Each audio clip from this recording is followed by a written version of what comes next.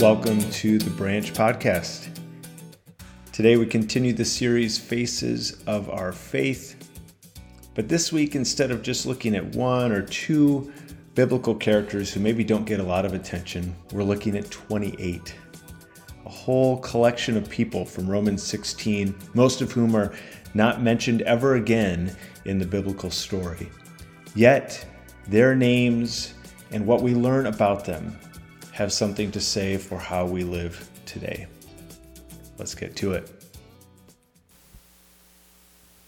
So I imagine that you've heard this little story before, but let me offer it to you again. There are these two young fish swimming along, and they happen to meet an older fish who is swimming in the other direction, who nods at them and says, "Morning, boys. How's the water?" And the two young fish swim on for a bit, and then eventually one of them looks over at the other and goes, "What the world is water?"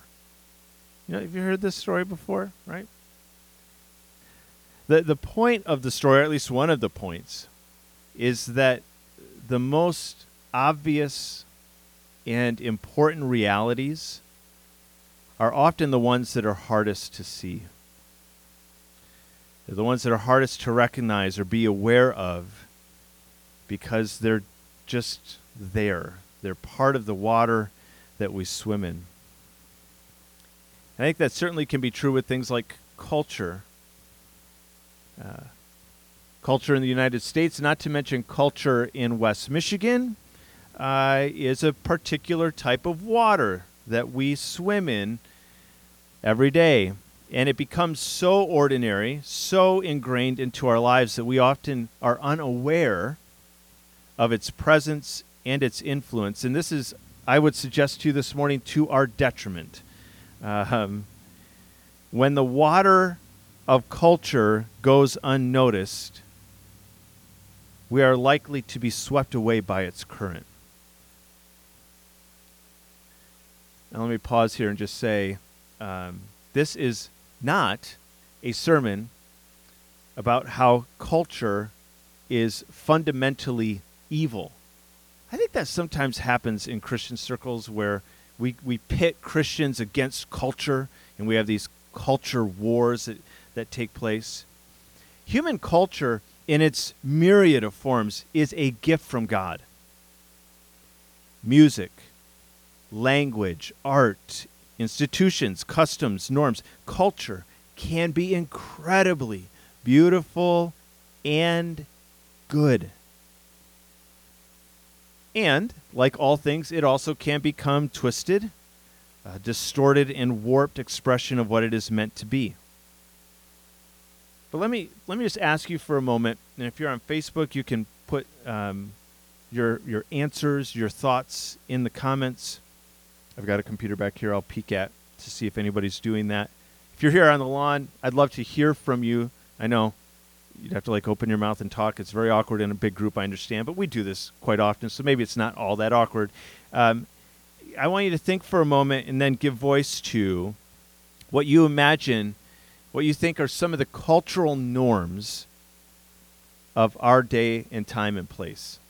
So if you live in the United States and in the Midwest and in West Michigan, and to my knowledge, all of you at least here do, some of you online don't, and you're actually quite a distance away in a very different culture potentially.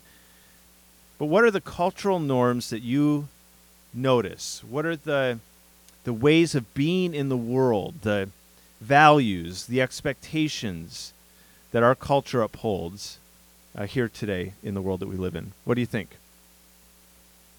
What does our culture value? What does it hold up as good and important?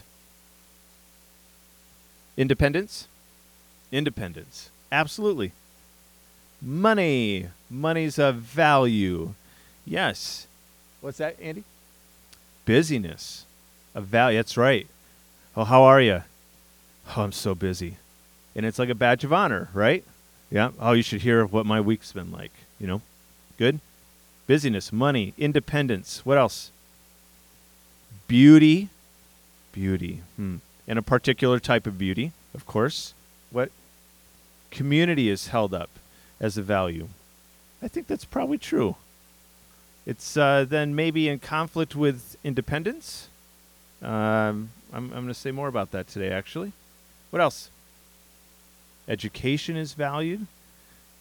Certainly, depending on, this particular culture that we are in here, yeah, that's probably true for a lot of folks. A particular kind of education maybe is held up and esteemed. Could be, yeah.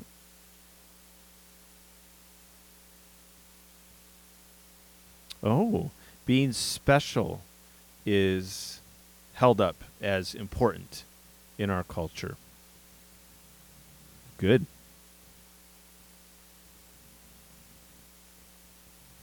Yeah, what you do for your work. And if you, as Janelle kind of mentioned last week when she was preaching, if you don't work in a paid job, you might be viewed as less than. And then if you do work in a paid occupation, do you have the right kind of occupation? Is it noteworthy? Is it, right? Sports are held up? Sure are. Yeah, they are mythologized, and they hold a very special place in our culture. Go Lions, or not, whatever you'd like. Any others? The arts? Yeah, it can be. Maybe, certainly can be. In certain segments, but then we have all kinds of questions. Well, what kind of art are we talking about, right? And is one type of art valued over another type of art? It's a whole interesting conversation to have. Good. So I did not plant in Matthew J. Overman that answer of independence, but that's actually where I want to go today. I want to talk about the rugged individualism, which is, I want to suggest to you, a primary part of the water that we swim in. And I don't know that you can grow up in this particular country, and I would say West Michigan even has its own unique flavor of independence and rugged individualism. I don't know that you can grow up here and not have that pull you in a certain direction. The current of a rugged individual is very strong. This message that you matter more than anyone else, but it's not just that. It's really that you don't need anyone else. That's the independence part. Now, I suspect that you've probably never had anyone, maybe you have, but it doesn't happen often that someone comes right up to you and says blatantly, I am better than you and I don't need you, right? Socially, that's not acceptable, interestingly. Like if you say that, you're viewed as arrogant or, whatever. And yet, internally, I would imagine every single one of us every day feels the pull to some version of that. To believe that I'm better, and again, that I don't need you. I want to keep that in mind when we turn to Romans 16. And I would really invite you to pull out a phone. If you have a paper, actual Bible with you today, to pull that out. If you're at home, grab some way of viewing this passage. It's 16 verses that we're going to read. And if you don't have it in front of you and you're just listening to me, I think maybe something gets a little lost today. It will be helpful because it's kind of a unique set of verses. In this series that we've been in this summer, we've been looking at a different individual, sometimes a couple of people, but most weeks we've been looking at a person who kind of has gone unnoticed, who doesn't get a lot of our attention when it comes to biblical characters. And so we've been looking at people like Deborah and Philemon and Pua and Shiphrah. Today, instead of looking at one person, we're going to look at 28. In Romans 16, 1 to 16, there are 28 people and then some others that are not mentioned specifically that Paul mentions at the end of this letter. Remember, the book of Romans is not a book. Why did we start calling it that? I don't know. It's a letter. That's what this thing was. That's what it is. Paul's writing a letter to a group of Christians in Rome and in the surrounding areas in his day and time. Paul has spent some time there.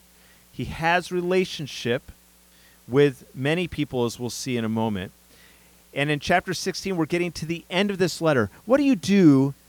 We don't know. We don't write letters anymore. What do you imagine one might do when they get to the end of a long letter to someone? What's that? You read it again? Yeah. If you're the one writing it, I think you're probably saying goodbye. You're kind of giving your final I love yous, you know. And again, Paul's not writing a letter to a person. He's writing to a whole community of people. Here in verses 1 to 16, let's read this together. We read Paul's goodbyes, his final words to this group of people that he had worked with and that he loved.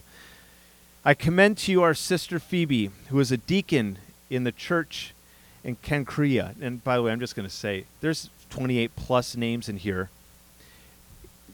A lot of them I'm not exactly sure how to pronounce. Here's a trick. Whenever you're reading in front of a group of people, biblical names, just say it. Just read them like you know how they're supposed to be pronounced. And then everyone goes, oh, that's how it's supposed to be pronounced? Okay. So just play it cool, and that's what I'm about to do. Here we go. Welcome her in the Lord as one who is worthy of honor among God's people. Help her in whatever she needs, for she has been helpful to many, and especially to me. Give my greetings to Priscilla and Aquila, my co-workers in the ministry of Christ Jesus. In fact, they once risked their lives for me. I'm thankful to them. And so are all the Gentile churches. Also, give my greetings to the church that meets in their home. Greet my dear friend, Epanetus. See, I didn't do that confidently, and now you're wondering, right? Okay. He was the first person from the province of Asia to become a follower of Christ. Wow. Give my greetings to Mary, who has worked so hard for your benefit. Greet Andronicus and Junia, my fellow Jews, who were in prison with me. They are highly respected among the apostles and became followers of Christ before I did. Greet Ampliatus, my dear friend in the Lord. Greet Urbanus, our co-worker in Christ, and my dear friend Stachys. Greet Apelles, a good man whom Christ approves, and give my greetings to the believers from the household of Aristobulus. Aristobulus? Yeah. Greet Herodian, my fellow Jew. Greet the Lord's people from the household of Narcissus. Give my greetings to Tryphena and Tryphosa, the Lord's workers, and to dear Persis, who has worked so hard for the Lord. Greet Rufus, whom the Lord picked out to be his very own, and also his dear mother, who has been a mother to me. Give my greetings to Asyncritus, Phlegon, Hermes, Patrobus, Hermas, and the brothers and sisters who meet with them. Give my greetings to Philologus, Julia, Nereus, and his sister, and to Olympus and all the believers who meet with them. Greet each other with a sacred kiss. All the churches of Christ send you their greetings.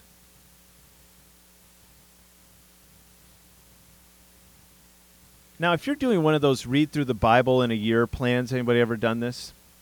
And, you got to cover a lot of ground. You're reading a lot of the Bible every day. You might get to Romans 16, 1 through 16, and just skim.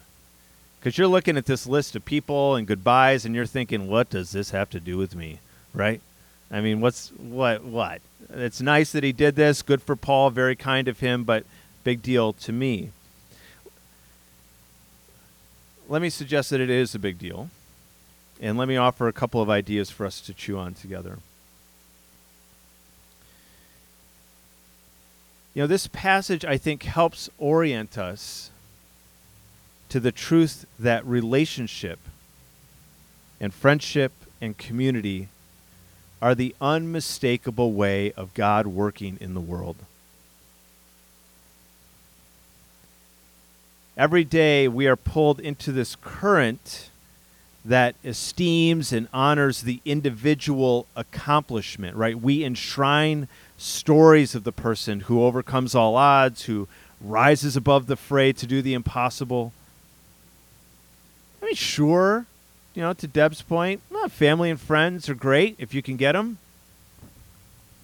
But the stories that get lifted up in our country's mythology are often not the stories of people who rely on others. They're the stories of people who pull themselves up by their own bootstraps.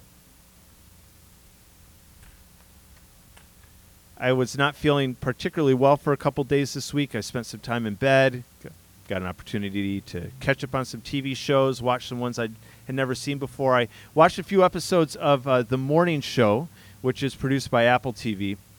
And this is a show about the #1 rated morning news show in America. And Jennifer Aniston is one of the lead anchors. Steve Carell's the other, although he's a mess, and that's really the driving thrust of the show. But Aniston's character has reached the pinnacle. For 15 years, she is the quintessential realization of the American dream. She has power, fame, money, influence. But so in some ways you look at her and you think, oh, she is it. She's who I want to be. And I'll be honest, when I see, her getting taken around the city by a driver and telling them to go here, and I see her apartment, and there's a part of me that watches this show and thinks, that would be pretty nice, But of course, there's more to the story. There's always more to the story. And one of the driving storylines of this show is how her life is falling apart because she is alone. It's not that she doesn't have a lot of people around her. She does. She even has a husband and a daughter. But she has pushed everyone away. She's alone, and her life is crumbling. I'm pulling into the parking space over here this morning. Literally, I'm in the car for just a few minutes, and on the radio is some art critic. Couldn't tell you his name. Don't even know the story that he was largely a part of. I caught 30 seconds of this thing, and this is what I heard him say.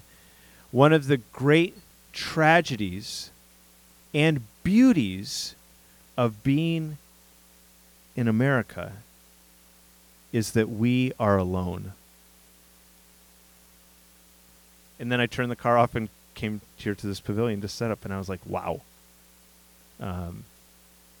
Once in my life, I would have thought that God had especially given me that thing for this particular moment. I don't believe that so much anymore, but it was an interesting coincidence, that here's this person talking about how the great tragedy, and he's going to also suggest the great beauty is that we are alone. And I thought, I don't agree with you, but I do think we are alone quite often. And not necessarily because we want to be, but there is, again, a current pulling us into a way of thinking and being in the world that says, I'm better than you and I don't need you. And so it's interesting that here in Romans 16, we have someone, Paul, the author of this letter, who I think is often thought of as a really impressive individual. Would you agree? And when you think of Paul, this is like, Paul, wow. Paul, like the guy who wrote most of the New Testament, the guy who, I think about him as single-handedly starting churches across Asia. The one who is the force behind the spread of Christianity. He's the key theologian. He's, on and on and on. This is like Paul. Wow. But when you read Romans 16, it becomes pretty clear that it wasn't just Paul. It's Paul and Phoebe and Junia and Olympus. It's Paul and Persis and Urbanus and Priscilla. It's Paul and over and over and over again. And listen to the ways that he talks about these 28 people. He calls them dear friends. Dear friends. Not acquaintances. Dear friends. Phoebe is a benefactor. Urbanus, Mary, and others are co-workers, co-laborers. Priscilla and Aquila have risked their lives for Paul. Andronicus and Junia went to prison with him. And Rufus's mother was like a mother to Paul. Read through this list, and to me, my idea of who Paul was begins to shift. Paul, the great apostle, maybe that's the wrong way to think about him.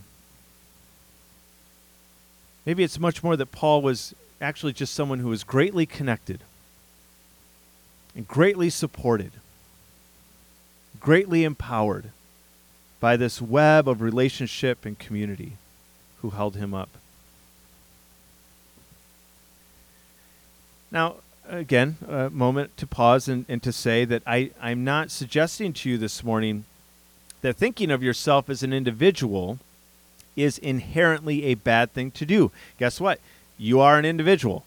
That's true. And to know yourself as an individual, to know who you are, that is a really important work that many of us get started way too late in life. Figuring out who am I?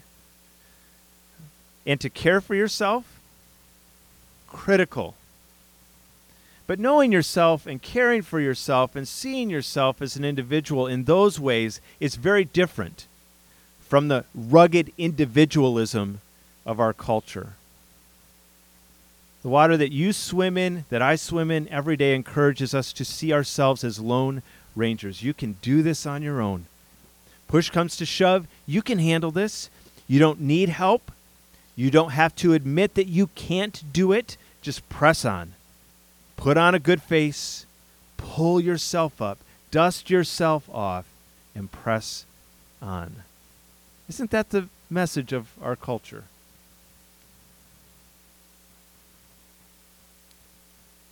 And so being vulnerable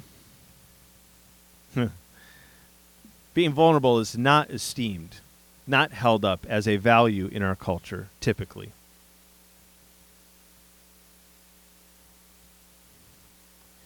Whether it's admitting to a friend that you've had an awful week, or accepting the help of a neighbor, or being emotionally vulnerable with someone who's close to you, admitting, confessing.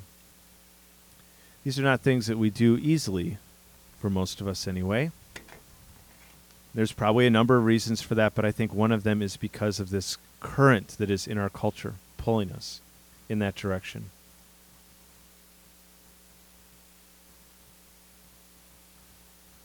So this passage points us in a different direction, offers us a different way of thinking about ourselves. And that's how I want to close this morning. I want to invite you to think of yourself a little differently than you might normally. And again, it's not that anyone here, I've never met anyone who's just said blatantly, I don't need you, and I'm better than you are. And I think actually all of us want to be in connection, want to be people who have the kind of community that Paul did. But it's going to take some intentionality because the current, again, is pulling us in a different direction. So in your liturgy, on that piece of paper, or you could just grab a blank piece of paper back from this table here, we're going to spend a few minutes praying and thinking about the people that are in our lives. So on the liturgy, I ask you questions like, who is your benefactor like Phoebe was? Who's the person in your life that supports you, that holds you up? Who are the people that you are co-laboring with, be it at home, in the neighborhood, at work? Who are the people who have your back? Who are the people who are those folks? And then flip the question.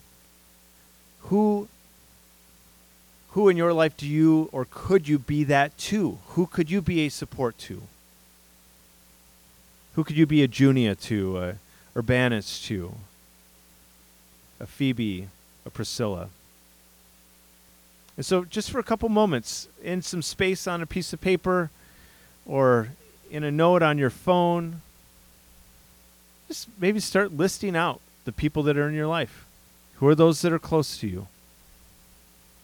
Family, friends, neighbors, coworkers. Just have a little brainstorming session with yourself. And then we're going to spend a few minutes praying together for the people in our lives. And while you're thinking and doing some brainstorming, I'm going to have Elena and Matt and Zeke come on up again.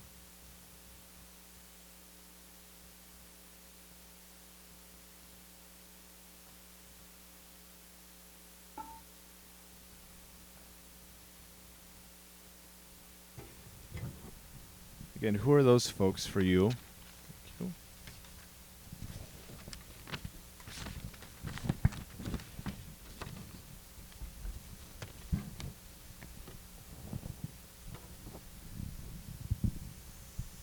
And I think one of the invitations that God extends to us is that with the people that are in our lives, that we would be instruments of peace with them and to them and for them. We also certainly hope and trust that that we would be. You're totally good, man. Thank you. There's also the call for us to be recipients of peace from the people that are in our lives. Again, that's us moving away from the belief in rugged individualism and independence. So can we receive the peace that others may have for us, and can we be instruments of peace who are extending it to those who are in our lives? So we're going to sing a song here. It's, again, super simple. It's in your liturgy on the back side, I believe, or on page 2 if you're looking at the digital version. It has lyrics to a refrain and to verse 1. We're going to sing that through for you here to begin. And then you can also see on your liturgy kind of a rhythm of prayer and song. I'm going to invite you to enter into a time of prayer of gratitude for those people in your life who are peace to you. We're going to then sing that refrain. Then we'll have a time to pray for the ways maybe in which our relationships are broken, are hurting. So that's the lament or the protest part. Then we'll sing that refrain again. And then finally we'll pray for what we might need, petition, prayers of petition, for us to be, again, people of peace. So here's how this song goes. Just give it a listen again.